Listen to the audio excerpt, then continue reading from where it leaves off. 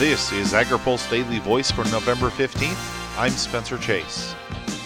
Some of the largest commodity groups in the country are in agreement that the next Farm Bill should switch over to Risk Management Agency data for commodity programs. The bill currently uses figures from the National Agricultural Statistics Service to administer the price loss coverage and agricultural risk coverage programs. Kevin Skunis is the president of the National Corn Growers Association. He says the next Farm Bill is looking at small tweaks rather than wholesale changes, and the switch to RMA data should be one of them. We have some things that happened in the current Farm Bill with the NASS yields, not enough surveys getting filled out, and we're actually using NASS yet under the old Farm Bill, so please everybody fill out your NASS yields your NASS surveys when you get them this fall. Going forward in the new Farm Bill, if it looks similar, we have an ARC program.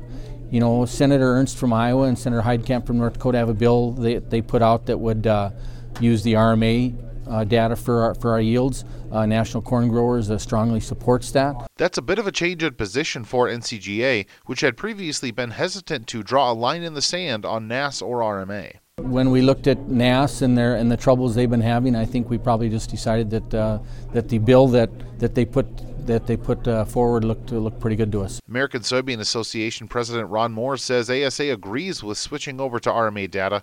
In fact, they've already tried to do it. We tried to get USDA to change that a year ago, but they didn't feel it was at the right time, and so we're trying to make sure that we talk about that and get that changed in this current Farm Bill. Farm Bill budget experts tell AgriPulse the change to RMA data likely wouldn't cause budget issues as lawmakers look to draft a new bill.